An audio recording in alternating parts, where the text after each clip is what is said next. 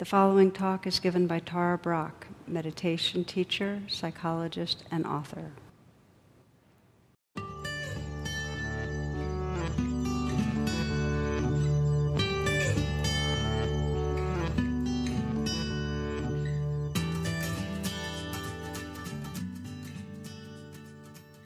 I'd like to start this talk with a poem by M. Truman Cooper. Suppose what you fear could be trapped and held in Paris. Then you would have the courage to go everywhere in the world, all the directions of the compass open to you except the degrees east or west of true north that lead to Paris. Still, you wouldn't dare to put your toes smack dab on the city limit line. And you're not really willing to stand on a mountainside miles away and watch the Paris lights come up at night. And just to be on the safe side, you decide to stay completely out of France. But then danger seems too close even to those boundaries, and you feel the timid part of you covering the whole globe again. You need the kind of friend who learns your secret and says, "See Paris first." So I like that poem a lot because I feel like it points to a critical inquiry that I feel that many of us are on a path of waking up, which is, what is our way of relating to difficulty or fear? What's our pattern? When we encounter stressors, when we feel a sense of agitation, what happens next? Do we try to kind of package it up and put it away somewhere, or fix it or get rid of it? Or do we have some wise part of us, an inner friend, saying, "See Paris first"? So this class, I'd like to explore the role of stress in the evolution of consciousness, and really how relating to stress can directly serve our spiritual awakening. And I remember years ago, I was in a teacher training group with Jack Kornfield, and one of perhaps the youngest teacher in the group, asked him a question which was really what would help her deepen in her teaching, really come from the most profound and wise place in her teaching. And he looked at her and he kind of smiled and he said, "Just more suffering." And really the understanding is, and it's for each of us, is that it's often through encountering the inevitable losses, and they are inevitable, the inevitable challenges, it's through those times that our hearts and our wisdom wake up. And the phrase I've used in the past from Thich Nhat Hanh that I think captures it way better than any others is, "No mud, no lotus," right? Remember that, some of you? Now, that phrase is on T-shirts and jewelry. You check it out on the internet. It's pretty funny. But I think it's a wonderful understanding. So I want to kind of dive deeper into this. And you see this in the principles that come through the Four Noble Truths in Buddhism, that in the most simple way, you might say that stress is another word for dukkha. Dukkha is sometimes called suffering, but it's really uneasiness, dissatisfaction, stress. It's that tension that we experience in our lives. And so the first noble truth is that stress is absolutely universal. Hand in hand with being a life form is experiencing stress. The second noble truth is that stress increases and it locks in. It becomes what we might call suffering in the moments that we react to it with grasping and aversion. Okay? That's truth number 2. Truth number 3 is that it is possible for us to respond to stress in a way that actually enables us to flower, to more fully unfold ourselves. That's a possibility, to really experience our full potential. And then the fourth noble truth is really, here's how. Here's the way of living aligned with your truth, of deepening your attention, widening your attention, that actually will enable you to, when the stressors come, actually grow through them, wake up through them, like the lotus, flower through them. So those are the Four Noble Truths, and what's really exciting these days for many people is that a lot of the research, Western science is really kind of showing a lot of what the mystics have described over the eons, and evolutionary science has got a beautiful parallel with the Noble Truths. And then from an evolutionary perspective, stress or fear or wanting or tension is information that moves all of us organisms to survive, to adapt, to continue transforming in the face of inevitable change. So stress turned our fins into arms, and stress changes the shape and size of beaks for some creatures and trains many in the arts of deception. The opposable thumb, that's from stress. And of course, for humans, on our human evolutionary path, we're real puny compared to other creatures, so we were having a hard time. So stress evolved our massive frontal cortex so we could strategize and plan and outwit other creatures on the planet. And outwit ourselves by destroying the planet in the process, of course. But our frontal cortex, representational thinking, telling stories, being able to sense the future, being able to have an idea of the future and the past, and therefore be strategic. And along with that comes a sense of the story of ourself. So part of the pattern of evolution is that at every new phase that ends up addressing stresses at a lesser stage, there's new problems that come up, new stressors that challenge further growth. And of course, the stressors that come up for most of us humans have to do with the egoic layer, that we have this thinking mind that's most often fear thinking, and that most often the fear thinking has to do with what's wrong with us and what's wrong with others and creates pain and separation. So that's the stress most of us are dealing with. Most people, many are dealing with more fundamental levels of stress, of, fear of survival in war situations or hunger. So I'm not in any way minimizing that, but many of us are dealing with the psychological level. And that comes from the storytelling mind. That comes from the obsessive fear-based thinking. So that's the stress that comes up with us, and a lot of time it's a stress it's the mud, but it doesn't produce a lotus. We end up reacting to it and causing ourselves more stress. So how does that happen for any one of us? Okay, so we have our daily stressors of feeling our finances squeezed, the fear of a bad job performance evaluation, or failing health.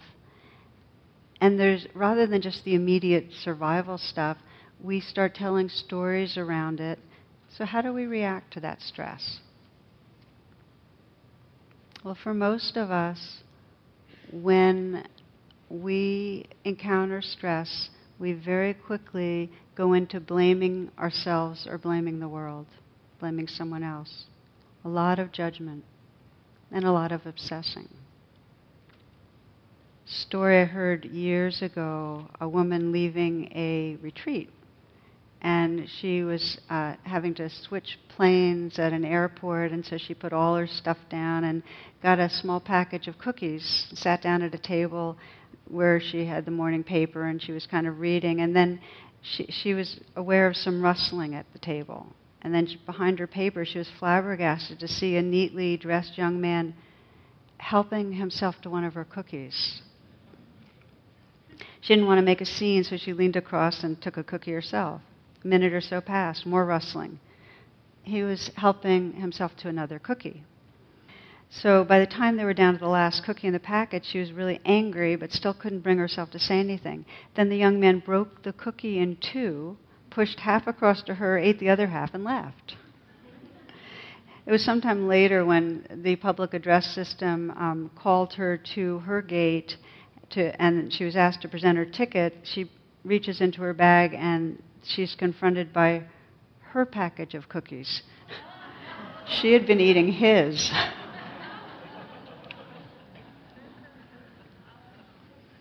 we live in ideas about the world, and we react off of those ideas. And there is, underneath our stress reaction, there's a story, and it's an ego-based story, because we're living in this idea of a self, and the story is, underneath all stressors, something bad is happening to me or caused by me. Okay, something bad, something I don't like. And either I'm bad and wrong or you're bad and wrong. And then what happens is those thoughts keep looping into feelings of aversion or guilt or anger or whatever, which then produce more thoughts, and we're caught in a stress loop. Okay?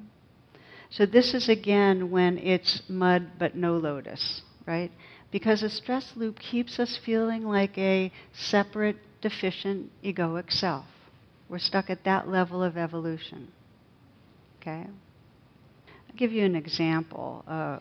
Recently, talking to a parent of one teen, his son would act in ways that were very rude and disrespectful, and then be very withdrawn, not forthcoming. And so he was in a chronic state, the father, of feeling offended and angry, and under-offended, hurt. So his primary response was, in some way, he just couldn't stop himself from saying, this kid's wrong, he's off, he's bad, something's wrong with him. And then he'd react in a way that would communicate that, and the son would be more withdrawn or more rude. And so that's a very common cycle people get into. And as part of it, he'd be blaming himself, because part of him knew he was the adult and he should be able to see past the mask and be more big-hearted and compassionate and know his kid was in trouble. But that was his emotional response, and that was his thought pattern. Something's wrong here, you're wrong. And then even the feelings of I'm bad made him more frustrated, and he would take it out on his son. So they were looping. And that loop represents what I think is a great equation for suffering, which is that stress, the feeling of offendedness, the feeling of anger, times resistance. The resistance is, rather than just feel that, we react, equals suffering. Stress or pain times resistance equals suffering. It's a pseudo, faux kind of equation, but it's really, really powerful to understand that.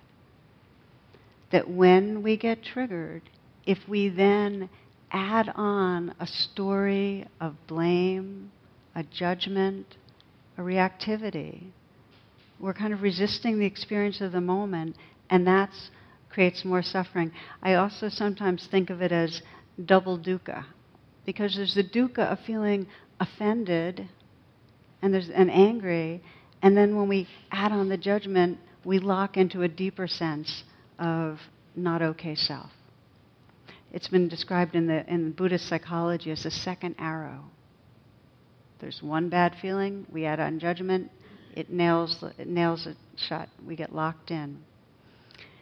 So what we get locked into with this mud no lotus is a deepened sense of an egoic self. Rather than adapting to stress and evolving past an egoic self, we're locked in. So then we get to the question, okay, we know with the third noble truth that when stress comes, we have the possibility of responding in a way that evolves us. And I'd like to call that, or describe that in the opposite equation, which is stress times presence equals evolution. We evolve, we transform. Stress times resistance equals suffering. Stress times presence equals growing. So all of this goes to say, the key to this whole thing of how we work with stress is our view of it. And that our habit is to think when we're stressed, when we're feeling tension, when we're feeling pain, when we're feeling anger, that something is wrong. That's our habit. Not that this is information that if I respond to it, actually will evolve me, actually will help transform me. It's a critical shift in view to not make wrong what's happening in our lives. Anything. I know that's a big statement, but not to make it wrong, because it's all stress. It's all dukkha in some way. In the moment we make it wrong, we're on the path of double dukkha. Mud but no lotus. Okay, so I'm going to add on one more conceptual piece, because I know this is a bit conceptual right now, and then we're going to actually go into the practices that let us sense the alchemy of the mud, how it really can make us flower. And I'm reading a book right now, and it's called Anti-Fragile. And the author is Nassim Nicholas Taleb. And I'm curious, how many of you are reading Anti-Fragile or have read it? I see one hand, two hands. Maybe I can't see up there. It's a really, it's brilliant and interesting and very much related to what we're talking about. So anti-fragile is in contrast to fragile. And fragile, the kind of definition of fragile is anything that when it encounters stress can be destroyed. Okay, so it's whenever there's change or chaos or unpredictability, something that's fragile breaks, shatters, gets destroyed.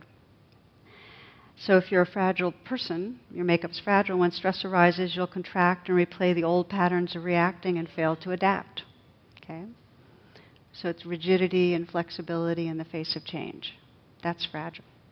Anti-fragile, and it could be a person or a system or an economy or nature itself. Anti-fragile, if you're anti-fragile, you benefit from stress. You actually benefit from randomness, from change, from chaos, from tension. It's like, the Hydra in mythology, that whenever there was a head slashed off, just grew more heads. Or some of you remember the Borg from Star Trek? Yeah? Okay, so what happened with the Borg, anything that would come their way, they would, out of interest, assimilate and take all the qualities. That was their response, was to assimilate anything unique. They're real adaptable. So an anti-fragile person responds to stress by listening to the message. Remember, all of our stress is information. By listening to the message, by calling on dormant inner resources and becoming stronger, more flexible. Anti-fragile is not just resilience, which means bouncing back. It means actually changing and transforming and evolving, mud to lotus. And so it fits with a lot of folk wisdom. This is not news. I mean, most of us have heard the different phrases of, difficulty builds character, or necessity is the mother of invention, that kind of thing. Today I had an experience that brought up this whole question of anti-fragile, and the experience was that one of my regular rhythms in terms of my day is that somewhere around 3 or 4, I take a nap, and I take about a 25-minute nap. If I get that nap, I have an evening ahead. If I don't, I get tighter and tighter till I have that burning sensation and that achy feeling that you can have when you're really, really tired, and it's hard to just hold one person in my vision. They become 4 and that kind of thing. So I didn't get my nap today. And I know, poor you. So I didn't get my nap, and so that was like this random chance, variable, life out of control. And so the question for anti-fragile is there a way that's... So the stress that played through me was a feeling not only of the sleepiness, but anxiety, because there's a sense of, oh my gosh, if I'm really tired, I won't really, connect with authenticity. And I knew and tonight's talk is it's not a talk I've given before, and I knew it had enough concept that I had to make it juicy, because otherwise I'd lose everybody. I don't know how it's going so far. So part of me goes, okay, but this is about, anti-fragile, what does that mean? And it didn't mean that I would adapt to the sleepiness and in some way overcompensate and get charged up.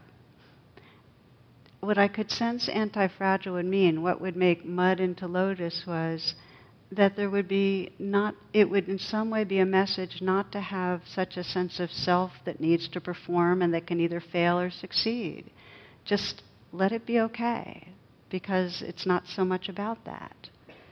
And just even remembering that as an idea woke up that as a possibility. Do you know what I mean? more on that. Final point about the value of stress is that it's even seen in the most extreme life situations that post-traumatic growth syndrome is a whole new field of study whereby researchers have found in every culture that they've researched, and I'll list some: post-traumatic growth in Israelis who survived terrorist attacks, and in Palestinians who were held in Israeli prisons, and Turkish earthquake survivors, and Germans who survived the Dresden bombing. And one research describes growth in spouses of cancer survivors. But beyond that, you can look in your own lives and people you know. Trauma, and this doesn't always happen, sometimes it turns into PTSD that is absolutely a huge anguish. But there's also a huge amount reported of how trauma then has a kind of a reckoning with a life and a new sense of what's meaningful, a deepening of relationships, really calling on compassion, and so on. Let's just take a moment. I'd like to invite you to reflect.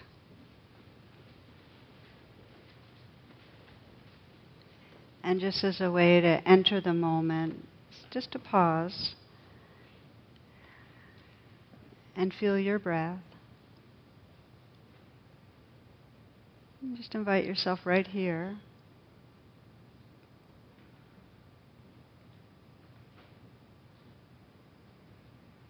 And let come to mind a time in your life when it felt like things were falling apart, where the ground really got shaken for you.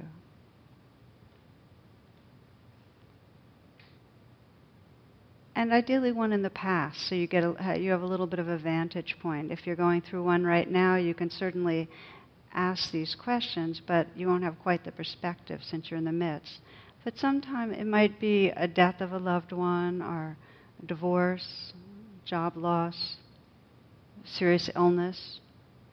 Maybe it was a trauma of an accident or being in a war zone.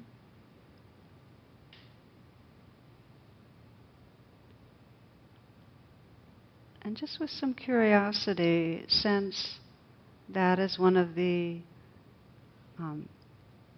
inevitable expressions of impermanence, of loss, of change. And then just to reflect for a moment, did it change you?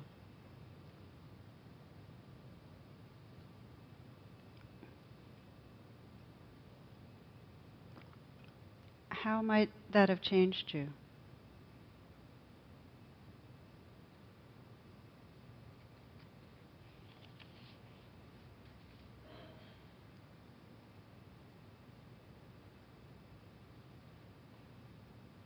Do you feel that in some way it brought you to contacting a deeper resourcefulness or wisdom, understanding?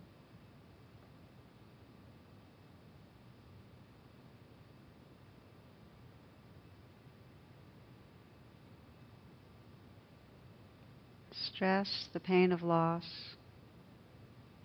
it's a message in our system.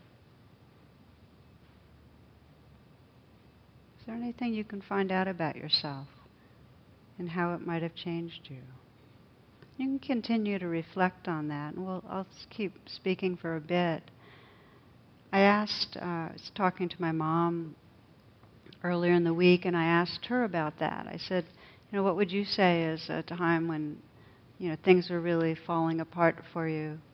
And for her, it was her struggle with alcoholism. She spent a number of years, probably about 8 years, where it was really intense, and then has not drinking alcohol since then, and that became her life, actually. She became the executive director of the National Council of Alcoholism in her part of New Jersey, and that became her life path. But she named alcoholism the struggle, and I asked her how it changed her. And for her, she said, it was humbling, but my empathy just grew for others, and my intimacy She said that through 12-step program, she just became really intimate with people who were being real with their woundedness. And also she said the valuing of life moments, because she could see how much of her life had been swept away by addiction, that she wasn't there for it. So it's the valuing of life moments and wanting to help. So those are ways that it changed her. And this has happened as part of this process of accompanying her as she's dying. I've found that I periodically will ask the weightier questions, And during one round of doing it, one of my sisters accused me of having my net out for stuff for Dharma talks. Before I could even defend myself, I was going to, but I wouldn't have been right. My mother jumped in. She goes, "Oh no, I'm no font." She said, this is what she said: "All I want is to be roaming like a wild horse, winds blowing my mane." And I thought to myself, well, dying is its own stress. It's a big one. And it can also, it's the mud to lotus, it can also make our spirit very transparent. It's like she's very sensing the freedom that's past this particular part of existence being in a body. So no mud, no lotus. We have the capacity to evolve through the earthy stressors. And our spiritual path is not because they're gone, it's through them that we wake up. They're the grist. And we look around and we look at ourselves, and if we're honest, we see how every day we get caught in stressful times, and we're not in that alchemy of spiritually waking up through it. We're really caught in our normal, neurotic, ordinary, stressful reactivity. Right? Yeah? Okay. So I think the important inquiry is what enables us to be more anti-fragile, so that we're actually aligned in a way that as stress comes up in our system, in whatever form, anger, hurt, fear, anxiety, that's a message, that we have the presence to respond in a way that it's part of waking up. It's not just repeating patterns. So that's the inquiry. And I'll bring in at this point Albert Einstein's very famous quote from him. It says, "We can't solve problems by using the same kind of thinking we used when we created them." So if the problem or the stress is coming from an egoic self that's living inside a story of who we are and who the world is, we can't wake up from that stress or wake up through that stress with more stories and more thoughts. Okay? It has to, in other words, we have to draw on some deeper quality of presence than the thinking mind in order to wake up out of the stress of the egoic self. And the way that happens, this is the alchemy of awakening, are through intention and attention. This is the last part of this talk, is going to be how through our intention and our attention we can really experience that mud blossoming lotus being of what we are. So we start with intention, and that's really what's our relationship to stress when things aren't going our way. So what happens the moment we're really oh God, I'm really stressed out. What's going on? Well, most of us think we shouldn't be stressed out or resent the stress or feel oppressed by the stress. And there's some wonderful research recently that our attitude towards stress, how much it affects us on a physical level. And this is, I'm going to share the research of Kelly McGonigal, who's a health psychologist from Stanford, and she was part of research, or describes research, a study that traced 30,000 people for 8 years and asked 3 questions. And I think this is great research. First question, how much stress did you have last year? Second question, do you believe that stress is harmful for your health? And then the third inquiry of the study was, who died? Okay? So, how much stress? Do you believe it's harmful? And then they studied who died. Here's what they found. Those who experienced lots of stress last year had 43% more risk dying. But that was only true for the people that believed that stress was bad for them. Okay? The lowest risk of anyone in the study were those with high stress that didn't believe it was bad for them. Don't you think that's interesting? Here's what it's saying, basically. It's saying that people die prematurely from the belief that stress is bad for them. It's that the belief is really impacting things. How are we relating to stress? If we can look at it from an evolutionary sense and go, okay, stress, this is a message that's asking for attention, and if I can respond in a wise way, there's going to be some adapting and evolving that is going to be precious. Stress can be healthy. Now, if we look at that attitude and how do we cultivate it, to me, the most powerful and beautiful example is in an actual reflection on what's our intention. And in the Buddhist tradition, there is what's called the bodhisattva aspiration. And it's really cool, because the bodhisattva is an awakening being, and we are all on the bodhisattva path. And that's just a word, but we're all, this consciousness is awakening. And the bodhisattva aspiration is, what is the intention of our awakening awareness? What's our deepest intention? And there's a formal prayer in the bodhisattva tradition that goes like this. May whatever circumstances arise serve the awakening of heart and mind. May whatever circumstances arise, and this is like whatever is going on in our lives, may that serve the awakening of compassion and wisdom. Very powerful prayer. Let me ask you for a moment, let's just try this out. Just explore the impact of that intention on our psyche, okay? Yeah, take a moment just again to put down, if you're writing notes, and sit back and just reflect for a moment.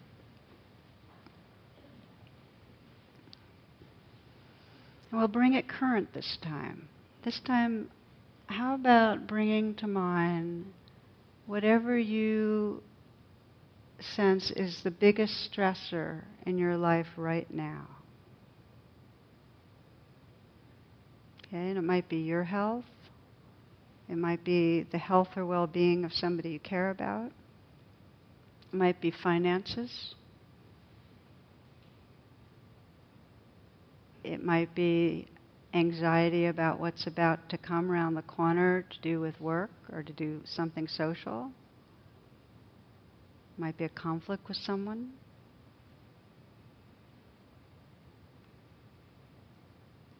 Just bring to mind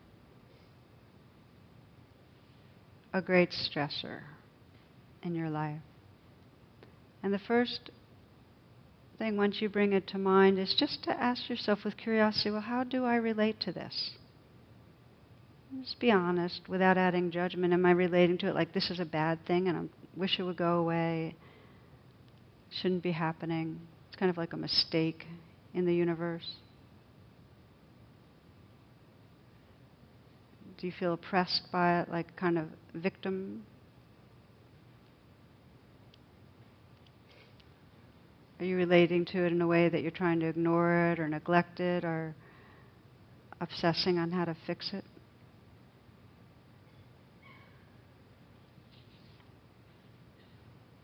Or is there some sense or some part of you that is recognizing this as part of your path? Even as the ground of waking up.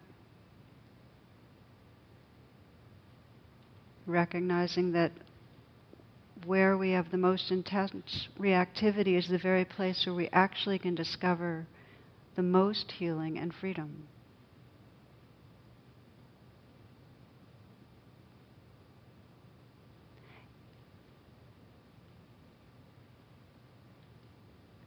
You might sense your being holding this stressor in your attention.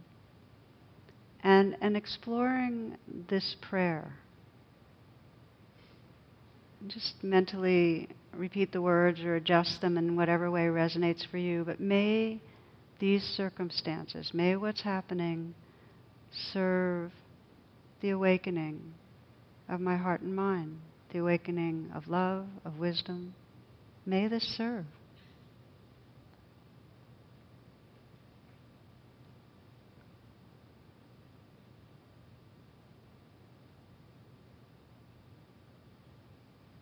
You might let yourself repeat it so it feels like a sincere prayer, that you feel you're longing to let this in a meaningful way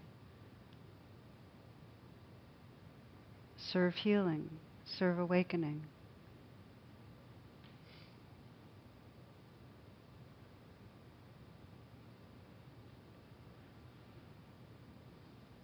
And you might, with some curiosity, turn it into a little bit of an inquiry. How might this serve? How might what's going on right now serve increasing freedom, realization?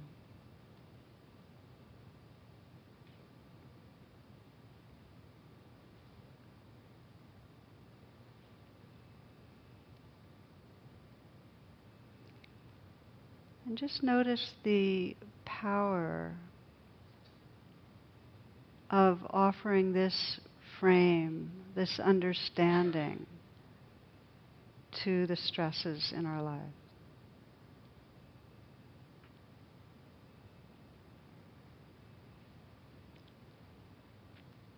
So part one is intention, that we begin to align ourselves so that we can be more anti-fragile, so we can be more capable of transforming through stress. We begin to align ourselves by having that intention. May this serve awakening. The second part is attention. In order for it to serve awakening, we have to deepen our attention.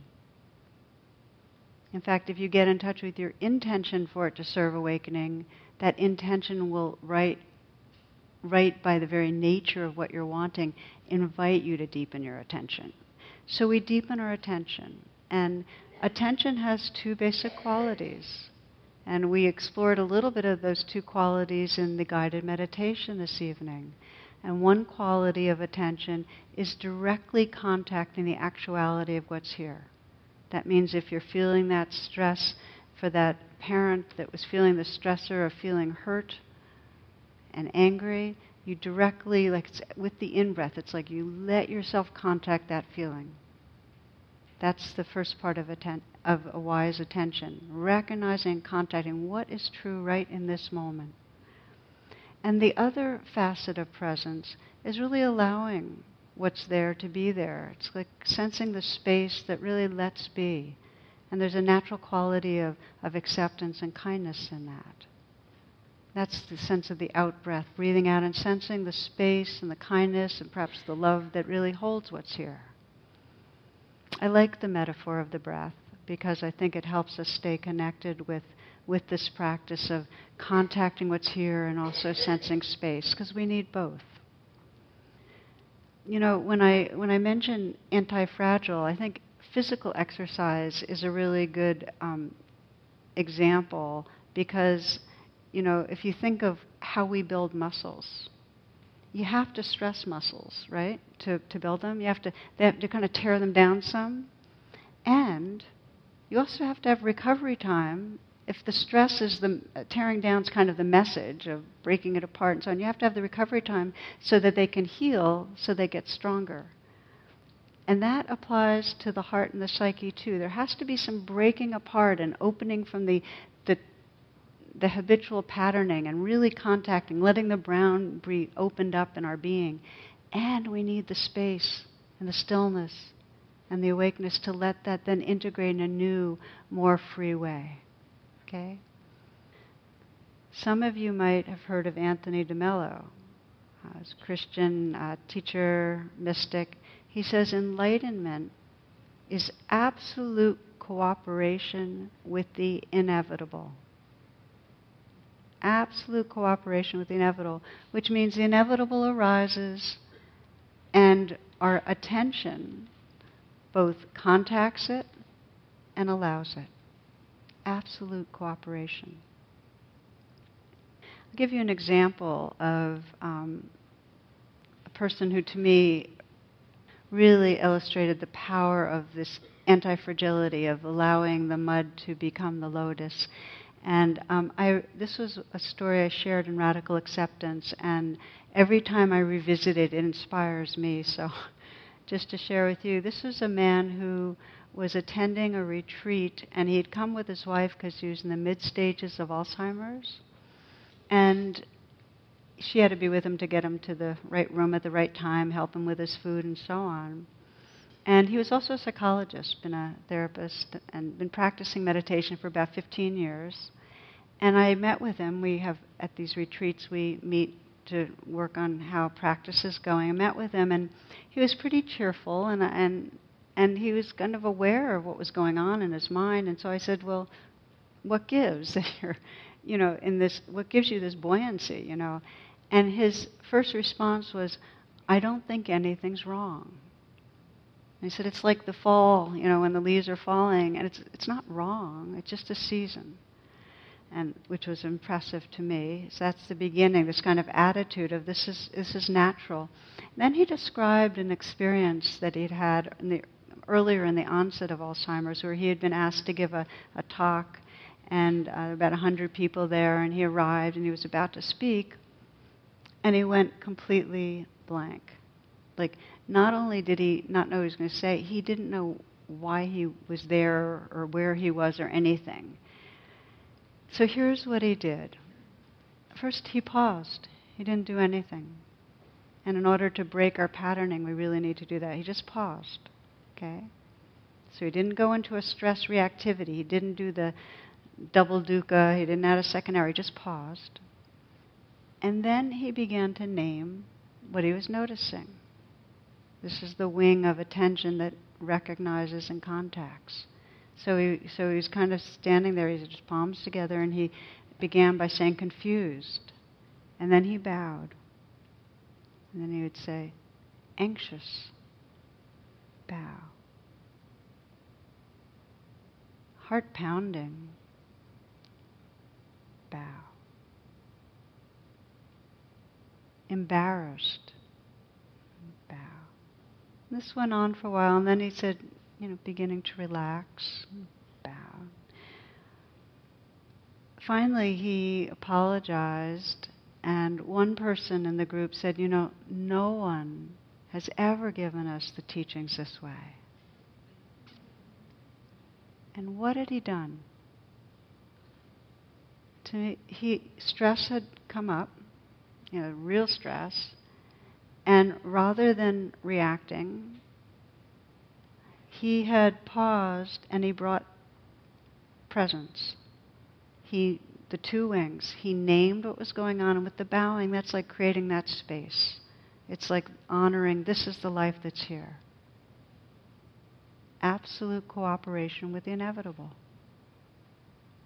Full presence.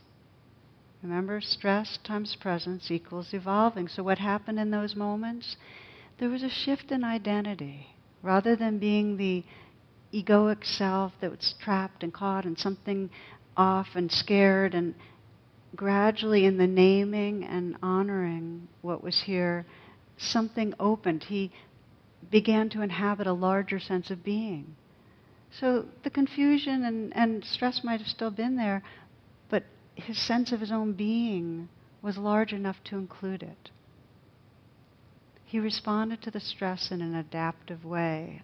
That would be the evolutionary description that allowed him to transform from an egoic identity to a sense of awareness, tenderness, presence that really is the truth of our being, true nature.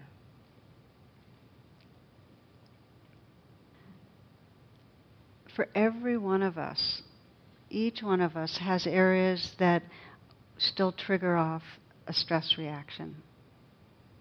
And in the moments that we actually say, oh, okay, this is the grounds of waking up.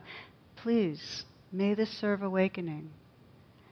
That intention invites us to pause and deepen our attention, as this man did. Now, one last piece on this. Sometimes the stress rattles us so much that we don't have the capacity to name and give space. We actually have to find our way to space or safety or love first, so we have enough balance to be able to begin to acknowledge what's here. So sometimes when stress arises, for primates, that's us, the thing that most helps us to come into presence is connection. We need to feel safe. There's all the evidence in the world that when somebody holds our hands or when we hug, when we feel our belonging with each other, that enables us to sense what I sometimes call it the oceanness, so we have room for the waves. So there might be that order that we do it in too. That rather than pausing and beginning to name and honor, we first in some way call on whatever helps us to feel that connection, that space. And I'll give you an example that I loved. I read in one person's blog post. She says, my younger brother Alan had Down syndrome and died 4 months short of his 50th birthday. He was terrified of thunderstorms. Our mom taught Alan that when a storm approached, he should put his hand over his heart and say, God's right here. After Mom died, Alan stayed overnight with my family once a week. When a storm was near, Alan would come to us and say, God's right here. Then he would calm down. Later, when the storm passed, he would come to us and say, Alan's all right. What a picture, what a wonderful picture of faith Alan gave us. When the storms of life threaten, we can follow his example and remember, God's right here in our heart, every single day of our lives. Then we'll know we're truly all right.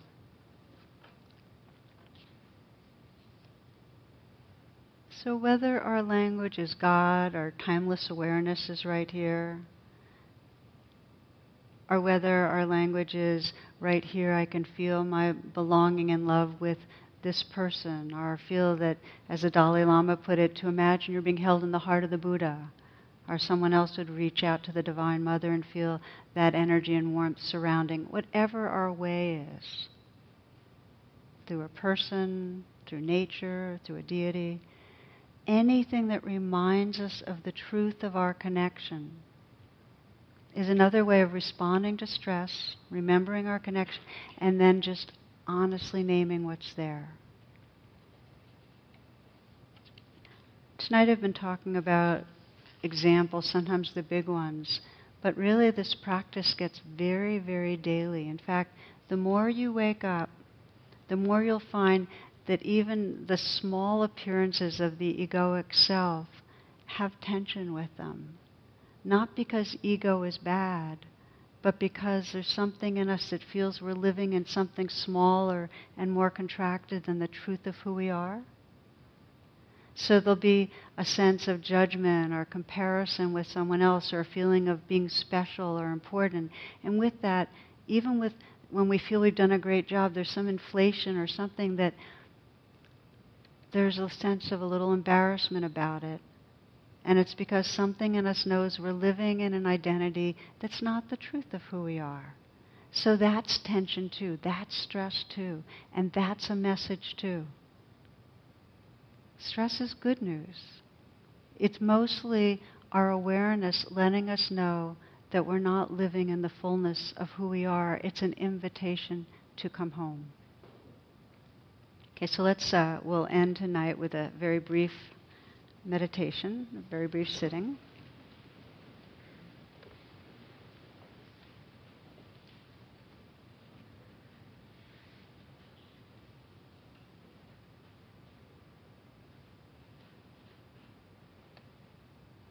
Right at the heart of waking up is that longing or intention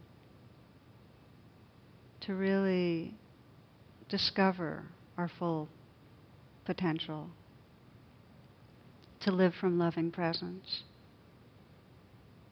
So you might sense right now your own words for that, your own prayer, that in some way, whatever you encounter, may that be part of the path. May any physical pain or emotional pain or conflict, may that teach us, wake us up, be part of what frees us.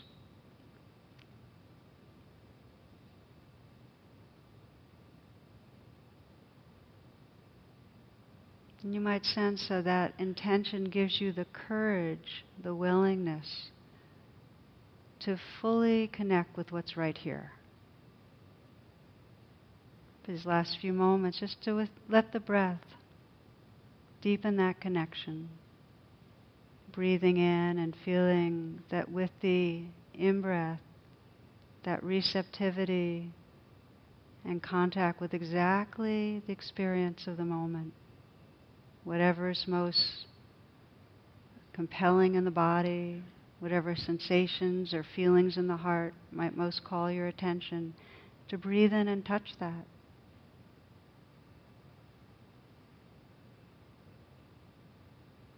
Undefended heart. Breathing in and contacting the life that's here. And with the out-breath, sensing that this aliveness is floating, is held in openness, tenderness. There's room.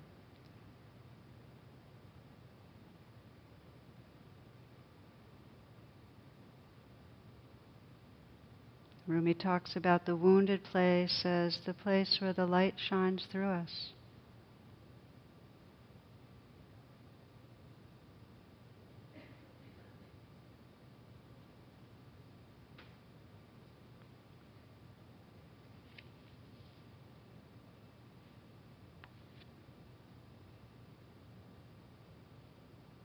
Breathing in, touching what's right here.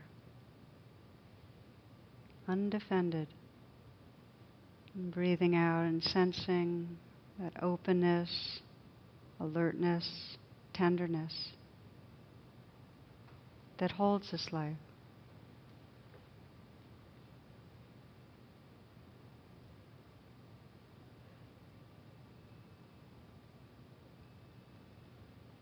Close with the words of poet Dana Faulds.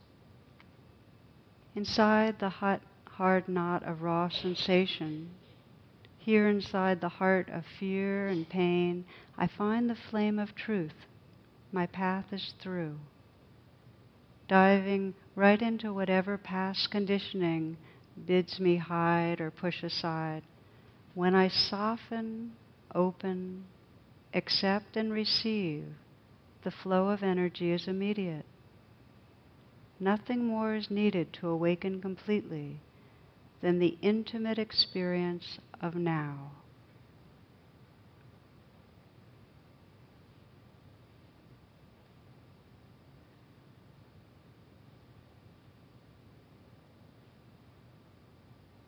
Namaste and blessings. Thank you. The teaching you have received has been freely offered. If you'd like to make a donation, learn more about my schedule or programs offered by the Insight Meditation Community of Washington, please visit tarabrock.com and imcw.org.